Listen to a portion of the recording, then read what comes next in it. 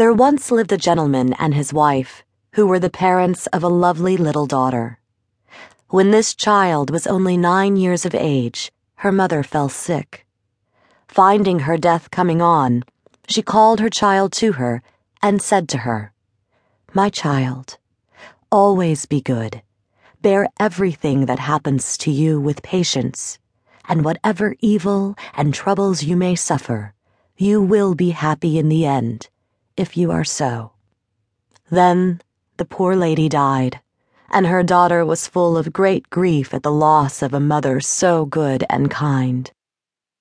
The father, too, was unhappy, but he sought to get rid of his sorrow by marrying another wife, and he looked out for some prudent lady who might be a second mother to his child and a companion to himself.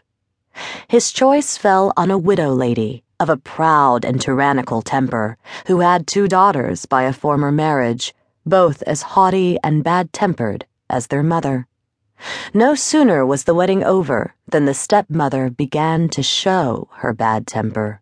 She could not bear her stepdaughter's good qualities that only showed up her daughter's unamiable ones still more obviously, and she accordingly compelled the poor girl to do all the drudgery of the household.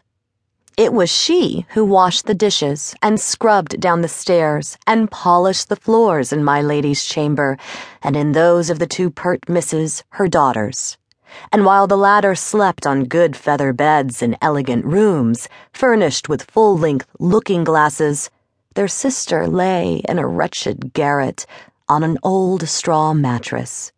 Yet the poor thing bore this ill treatment very meekly, and did not dare complain to her father, who thought so much of his wife that he would only have scolded her.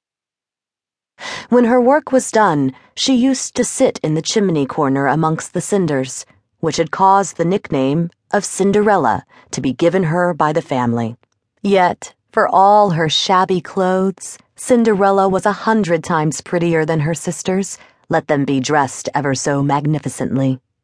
The poor little cinder wench, this harsh stepmother was a sore trial to her, and how often as she sate sadly by herself did she feel that there is no mother like our own, the dear parent whose flesh and blood we are, and who bears all our little cares and sorrows tenderly as in the apple of her eye.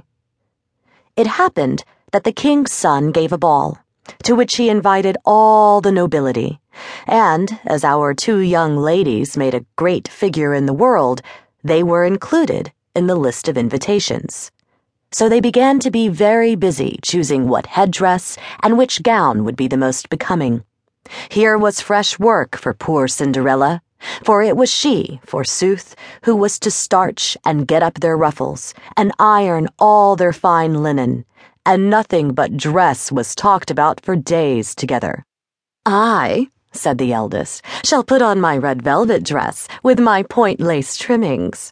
"And I," said the younger sister, "shall wear my usual petticoat, but shall set it off with my gold brocaded train and my circlet of diamonds."